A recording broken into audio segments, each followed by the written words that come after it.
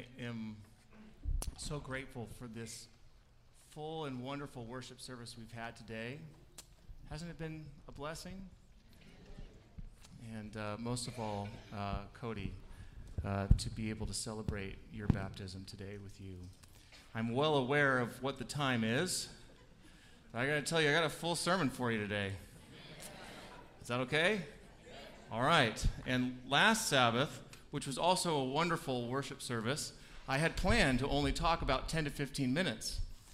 And when it was a wonderful worship service that we had last Sabbath, and when we got home, Leela said, Daddy, I loved your sermon.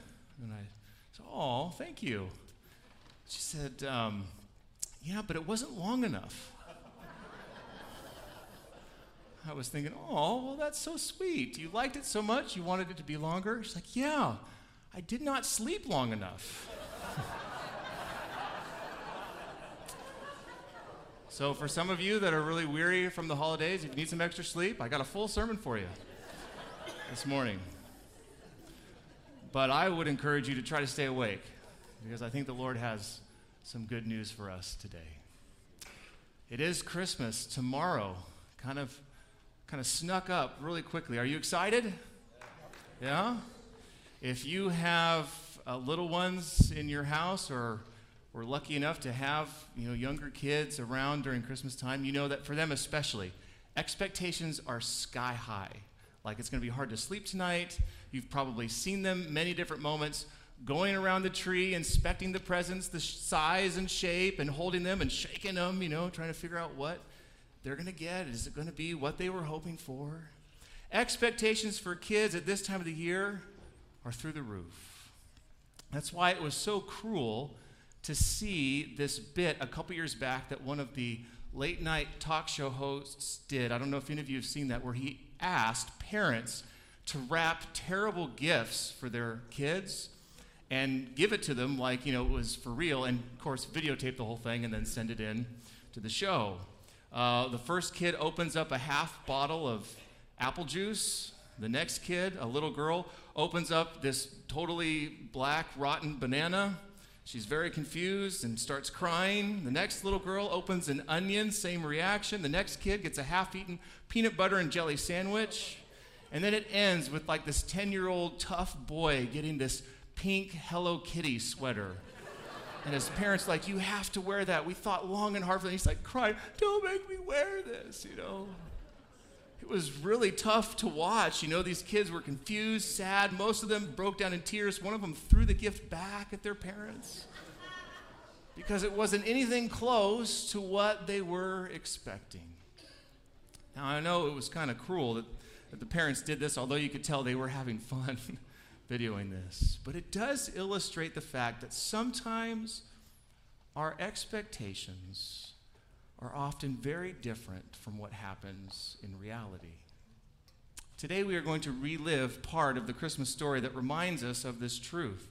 Turn with me to Matthew chapter 2. We're not going to have any scriptures on the screen, so if you got it in your phone or in an actual hardcover Bible, open that up with me to Matthew chapter 2, where we find a few wise men in search of the newborn king, who I think could not possibly have expected what they found when they finally reached him. Matthew chapter 2, starting in verse 1. After Jesus was born in Bethlehem in Judea, during the time of King Herod, Magi from the east came to Jerusalem and asked, "Where is the one who has been born King of the Jews? We saw his star when it rose and have come to worship him." When King Herod heard this, he was disturbed, and all Jerusalem with him. When he had called together all the people's chief priests and teachers of the law, he asked them where the Messiah was to be born. "In Bethlehem in Judea," they replied, "for this is what the prophet has written. But you, Bethlehem, in the land of Judah, are by no means least among the rulers of Judah, for out of you will come a ruler who will shepherd my people, Israel." Then Herod called the Magi secretly and found out from them the exact time the star had appeared. He sent them to Bethlehem and said, "Go and search carefully for the child. As soon as you find him, report to me, so that I may too go and worship him." Yeah, right. After they had heard the king, they went on their way, and the star they had seen when it rose went ahead of them until it stopped over the place where the child was. What profound excitement and anticipation these three wise men must have had as they saw that star rise again and they begin to follow it. And then when it stops, it arrives at its resting place. I bet their hearts nearly beat right out of their chests, knowing that they would finally see the one whom they've traveled so far to see. I also imagine as they got closer to Bethlehem that they would have started looking around for admiring crowds or maybe guards standing watch to protect this newborn king. I wonder if they listened for the sound of music and dancing that the people must be doing to express the joy that they have that the one so majestically prophesied and desperately hoped for is finally here. You know, it's very interesting that these wise men were even on the search for a prophesied Jewish Messiah at all. The Magi were pagan philosophers. They held great influence in the area of Parthia. It's a region that encompassed part of Babylon's territory, which the Romans had not conquered yet. So influential were they that they were partly responsible for choosing the kings in Parthia. So no wonder Herod was a little worried when they came and said, "We're going to go visit a king." So why are these pagan philosophers even interested in the Messiah of Jewish prophecy? Surely there's no shortage of gods back home. Well, many scholars suggest that these magi were likely descendants of the class of wise men who Nebuchadnezzar turned to when he had his dream in Daniel chapter 2. You may remember the story, and if some of you don't, let me refresh your minds. Nebuchadnezzar has a dream. He gets the wise men together, and he says, "I want you to not just tell me what the dream means, but before I tell you what kind of dream I had, I want you to even tell me the dream." And of course, they couldn't do this. And the king was furious, and he threatens to kill them. But then Daniel enters the scene, and he stalls so that he can go seek God in prayer. And as you may remember, God revealed to Daniel the meaning and the actual dream itself. And then Daniel did like the most gracious thing imaginable. In Daniel chapter 2, verse 24, it said, "Then Daniel went to Arioch, whom the king had appointed to execute those wise men of Babylon, and said to him, 'Do not execute the wise men of Babylon. Take me to the king, and I will interpret his dream.'" Daniel was single-handedly responsible for saving the lives of those wise men. And it seems that for some of them, it didn't matter much because some still tried to, or did, throw him in the lion's den not too long after.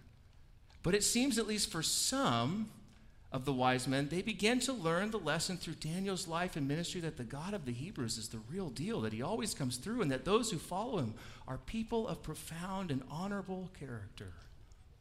Scholars think that maybe the record of those events were kept somewhere that these wise men studied.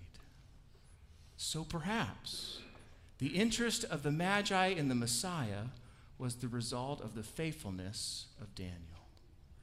This isn't really the main part of our message today, but I can't help but pause and say, if you ever wonder if your life can matter and have a ripple effect for the kingdom of God, just look at Daniel's life.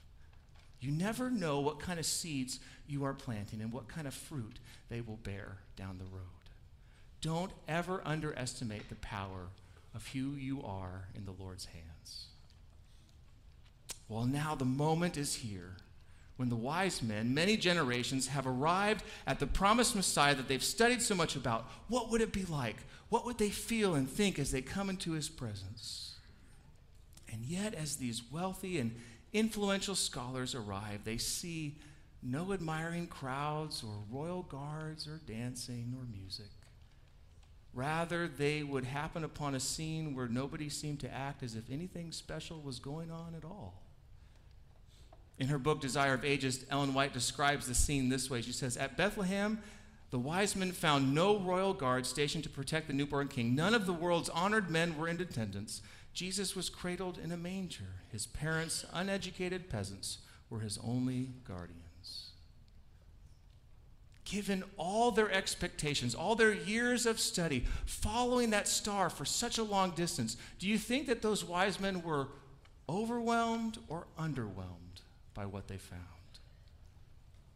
Now, there is some debate about when the wise men exactly arrived to see Mary and Joseph, And if Mary and Joseph are still in that stable or barn and the baby is still in the manger, or if they are now in a more permanent dwelling place in some kind of home, but regardless of whether or not they were in the stable or some other kind of dwelling, no doubt it was a humble one. So whichever dwelling place the wise men arrived at, I think we might as well still call it a stable, because that's what it would have seemed like compared to what royalty are usually found in. And stable was a more catchy word to put in the sermon title, so that's what we went with. Well, whatever kind of dwelling place they found them in, it would have been way less than what they would have expected for royalty, right? Which leads me to ask you the question today. What are we to do when we follow a star but find a stable? I have seen that happen to many people, where they follow a star, they reach for a dream, they took off with energy and passion pursuing something magnificent, but instead of reaching the heights that they've dreamed for, they found themselves in a stable. I've seen a few people experience that, like fresh out of grad school or college and looking for that dream job, and sometimes they get it, but maybe after a while they discover the dream job wasn't what they thought it was, and they find themselves in a stable. Or maybe they do get that dream job and it turns out to be even better than they expected, but then something tragic or unfortunate happens and they lose it. There's times in my life where I've been privileged to be up on a stage like this, but usually I'm standing a little further back because there's other people up here with me, and there's a lady here dressed in a beautiful white flowing gown, and a guy here who finally cleaned up pretty nice, and their friends are up here, and there's flowers and ribbons and rings and promises.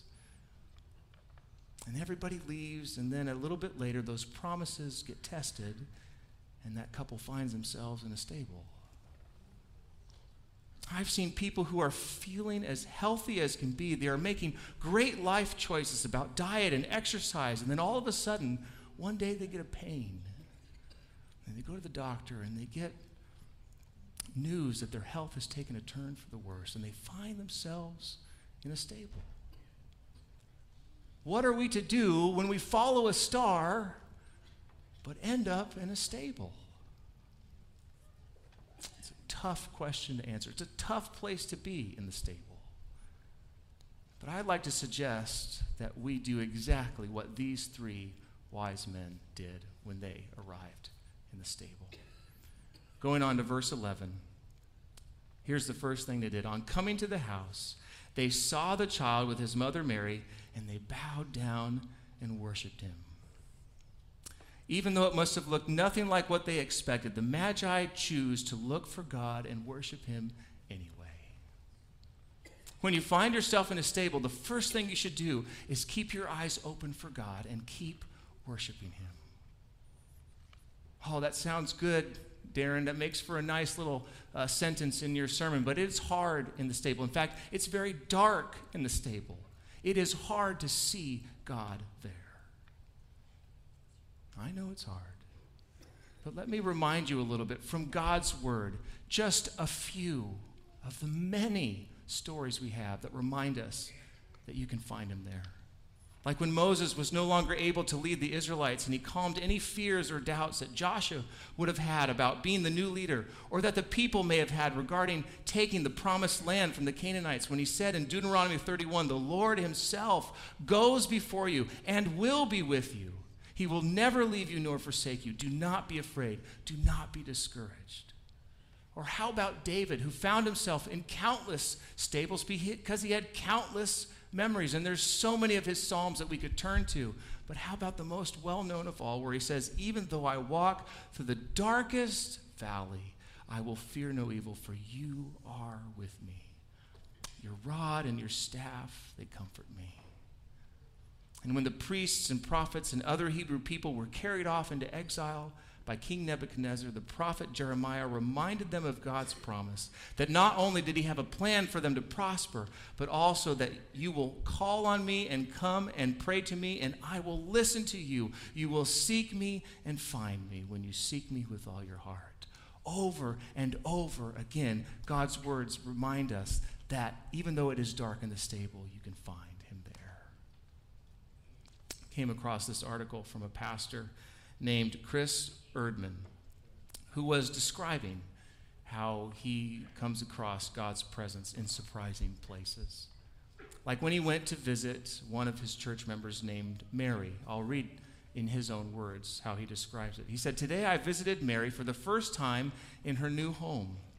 Just a few days earlier, she was moved from the hospital to this nursing home, a move she dreaded, a move she fought tooth and nail. Mary never planned to spend her golden years in a nursing home. Providence has turned the tables on Mary. Her stroke, that happened just recently, partially paralyzed one side of her body. Now she cannot speak the way she wants to. A woman who was used to serving others is forced to now swallow her pride. She must learn to receive. Even in this bustling center of geriatric care, she sits alone in her wheelchair, isolated from family and friends. As I walk down the hallways of the nursing home, my eyes search for her face. There she is. 'Well, Mary,' I holler. Mary turns her head. 'Oh, my friend.' Bright smile, twinkling eyes, warm hug. In this unguarded moment, Mary's speech is clear. It's when she tries the hardest that things get garbled. Now, Mary desperately wants to talk, but can't. Her desperation only makes her more frustrated, and after a few attempts at a conversation, I suggest, why don't we go down to the activity center? We make our way down there and sit down, and I say, 'I have a gift for you, Mary.' You see, several years ago, Mary gave me a gift, her poetry. Mary's poetry is not merely just a few pages of collections of pretty verses, but a huge volume of expressions of heartfelt devotion to Jesus, a window into this saint's prayer life. Today, I want to return the gift to her. I can't give Mary her speech back, but I can give her the gift of memory.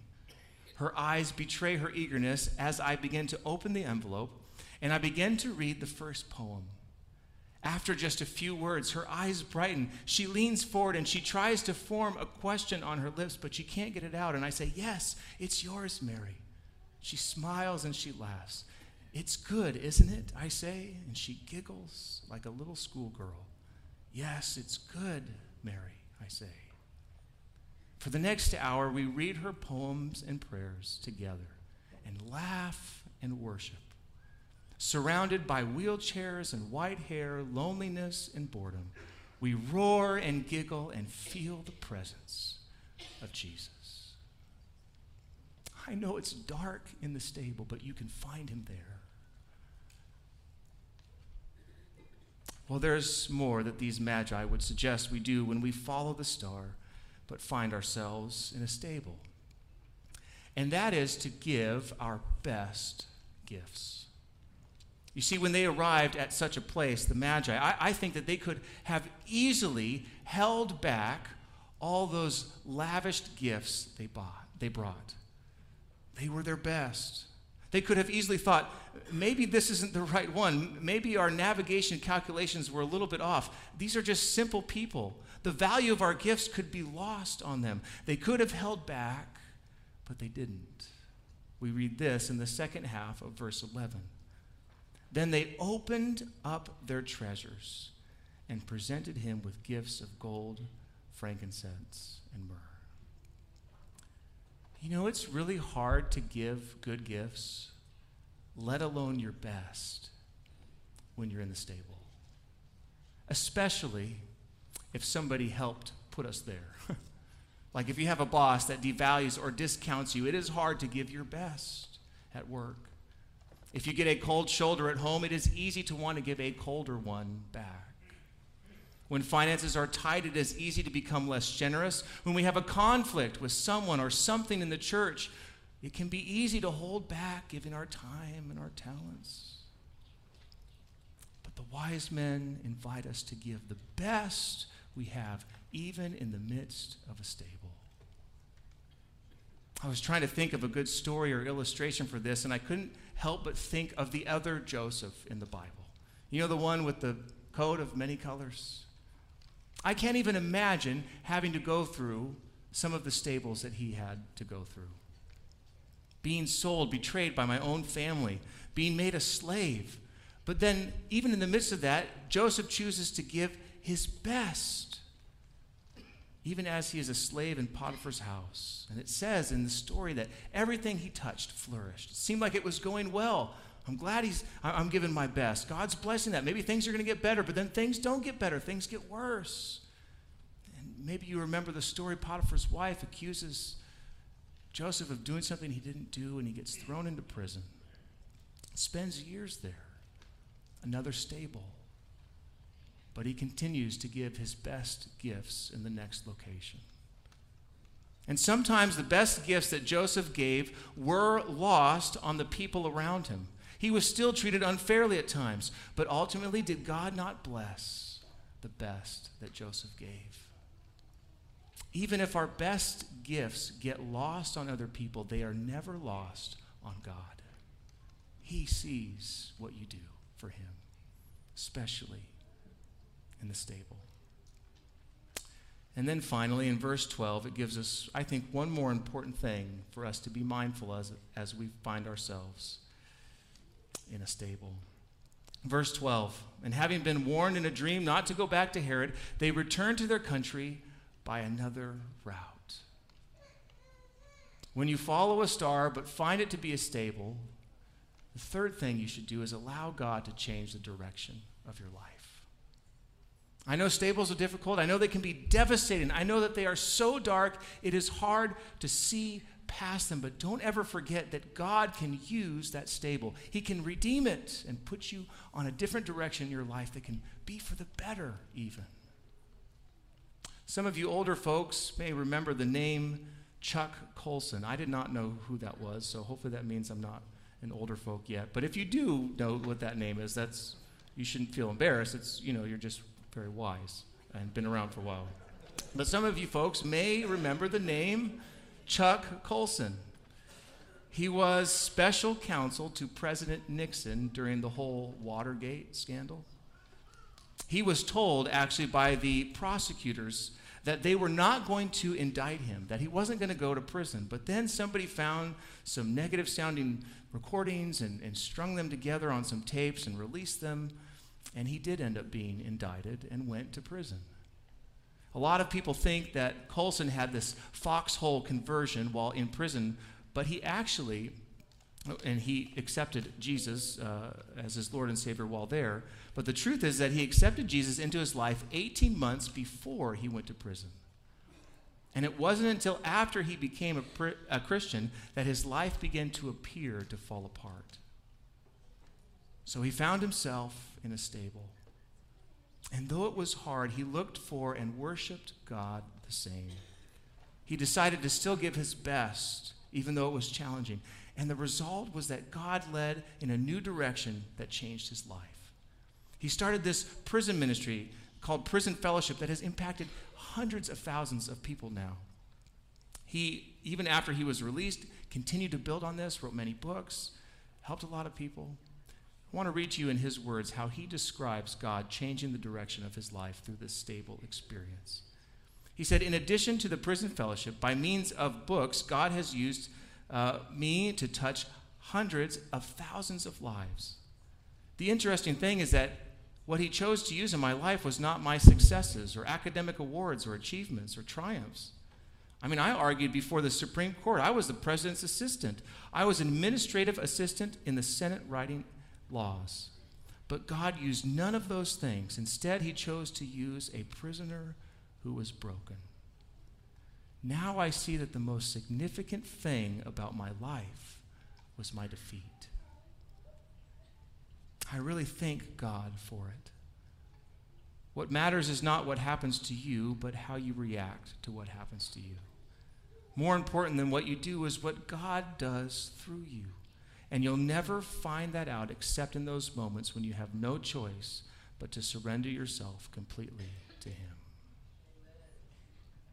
If you let him, God can take that stable experience and put you on a different, better path in your life. I know changing direction isn't easy, that it can be very, very hard. And maybe it will be a painful process. But I know that there is power in Christ that's different from any other power that could help you make a change. In fact, if you want to talk about somebody who did the ultimate change of direction, look no further than Jesus himself. He had all the glory, all the power, all the authority, all the beauty, and yet he did not use it for his own advantage. He used it for yours and for mine. The eternal King, the creator of stars and galaxies, changed himself into a helpless babe and went into the stable. And because of that decision that he made, because of his life and death and resurrection, he has the power to change the direction of your life if you let him. And you know, family, where that change starts is right back to where we are this Christmas season. It's too bad we need an excuse to do this, but at least we do it once a year. The place to start for whatever change of direction needs to take place in your life begins with a long, deep, loving gaze into the manger in the stable. For that is where you will find not just the power, but the person who will lead you in the direction you need to go and into his great kingdom. So come, all you faithful, joyful, and triumphant. Come even in the stable and adore him. Let's pray. Lord, we praise you forever for your willingness to come to the stable so that we can have hope in the midst of our own. Thank you for the gift that you are. In Jesus' name.